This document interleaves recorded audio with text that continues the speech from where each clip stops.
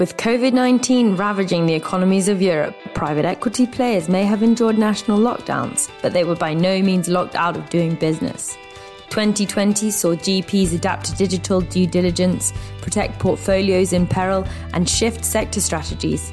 Today, we'll review the Nordic region's 2020 and get a preview for 2021 on this episode of the Unquote Private Equity podcast. Across the globe, the year has seen unprecedented limits on our ability to work. And while many GPs, LPs and advisors have adapted to these strange times, the private equity industry has generally seen an accentuation of existing trends, rather than totally new ones. While buyout and exit volume across Europe dropped dramatically in the second quarter of 2020 particularly, activity has been increasing recently. As seen prior to the pandemic, the tendency for GPs to invest in companies with high recurring revenues, such as insurance companies and software as a service businesses, has only been exacerbated. Such a flight to quality has created an even hotter pricing environment than previously, with average buyout entry multiples across Europe remaining in excess of 10 times in both Q2 and Q3. Along with this flight to quality, we see a serious bifurcation with the worst performing companies, which may only widen as we enter 2021, and already struggling businesses begin to feel more liquidity constraints, perhaps leading to a wave of turnarounds not seen since the GFC. Fundraising has seen a similar bifurcation, another trend that has continued through the coronavirus era. Debut managers have struggled to raise, and GPs without relationships with LPs that have already been well built have struggled in the absence of face time, especially as LPs and GPs alike have consistently told Unquote that there's no replacement for in-person networking. On the opposite end of the spectrum, established GPs continue to raise funds bigger than ever as LPs struggle to find homes for their capital with strong and stable return prospects. So there's certainly a lot to talk about, especially as different trends are occurring in different regions of Europe. Today, we're taking a deep dive into the Nordic region to hear from our reporters speaking to local GPs, LPs and advisors about what's happening in the private equity industry.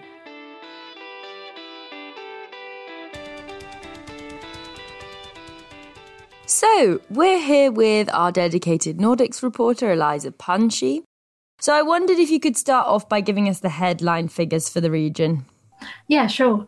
So like everywhere else, it's been quite a strange year in the Nordics due to the pandemic. But now in Q4, things are looking a lot better than the first half of this year. The appetite of LPs for private equity has remained quite healthy despite challenging conditions.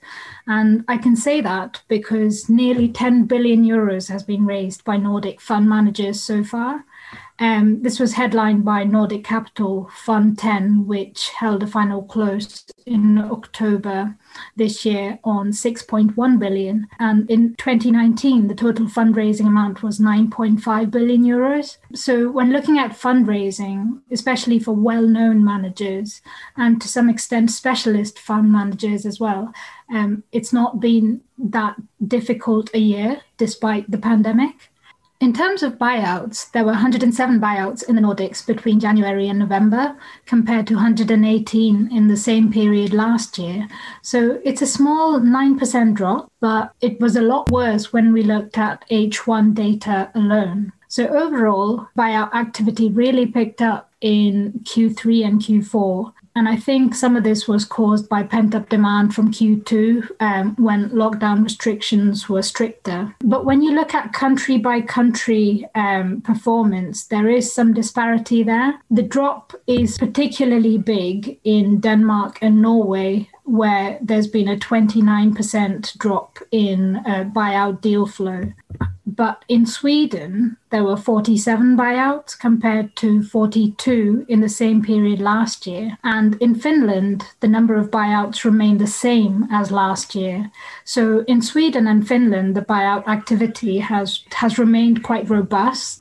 Great. We've also seen VC across Europe thrive to some extent. Can you talk about that in the Nordics? So it's quite interesting that on the venture side, we've seen the highest number of deals in 2020 than any time in the last decade. And Unquote data has recorded 233 VC-backed deals in the region so far. This is an increase of 19% compared to the same period last year. Finland in particular has seen the most impressive jump of 35.5% compared to last year. Another trend we've seen across Europe that will no doubt be evident in the Nordic region is the strengthening of the technology sector. Have you seen much of this? Like any other region in Europe, I think tech has really proved quite dominant this year.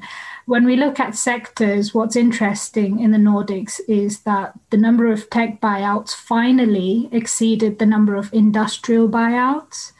There were 48 deals in the tech sector compared with just 27 deals in the industrial sector. This is interesting because in the past, industrial buyouts have dominated the Nordic region. Even as recently as 2018, for example, industrial buyouts exceeded tech deals by more than half. This gap narrowed a little bit last year, but in 2020, tech has overtaken industrial as the most dominant and the most active sector for buyouts. Like in many other countries, companies and tech have come out of the pandemic relatively unharmed, and many of them have even benefited from it. From having spoken with GPs, I know they've become quite cautious about companies in the industrial sector, and I think some of them think that the real effect on industrial companies will only be seen next year. Interesting stuff. It's certainly a trend that's been seen across Europe, but I think it's probably been most exacerbated in the Nordic region. Finally, you speak to a lot of market participants in the region. It'd be good to hear kind of your crystal ball gaze. What's the outlook for 2021?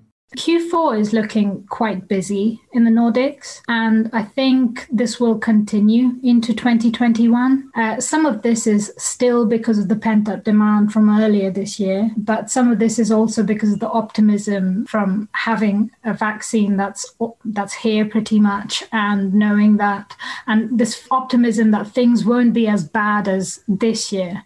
But having said that, I think this activity really depends on the sector. So I expect to see activity continue in the tech sector as opposed to the industrial sector. And another interesting thing is that companies that the so-called corona positive companies, like e-commerce companies, for example, some GPs say that we might even see an IPO rush next year from these e-commerce companies that have grown so much this year and improved their profitability this year and would want to take advantage of their strengthened positions.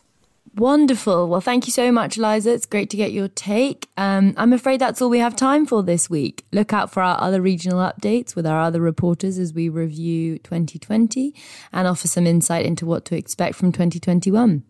Do look out for upcoming episodes, and please take the opportunity to subscribe to the Unquote Private Equity podcast on Spotify or Apple Podcasts, or of course, continue listening on unquote.com. A very big thank you to our reporters, our producer Tim, and as always, a big thank you to you too, listener. Speak to you soon.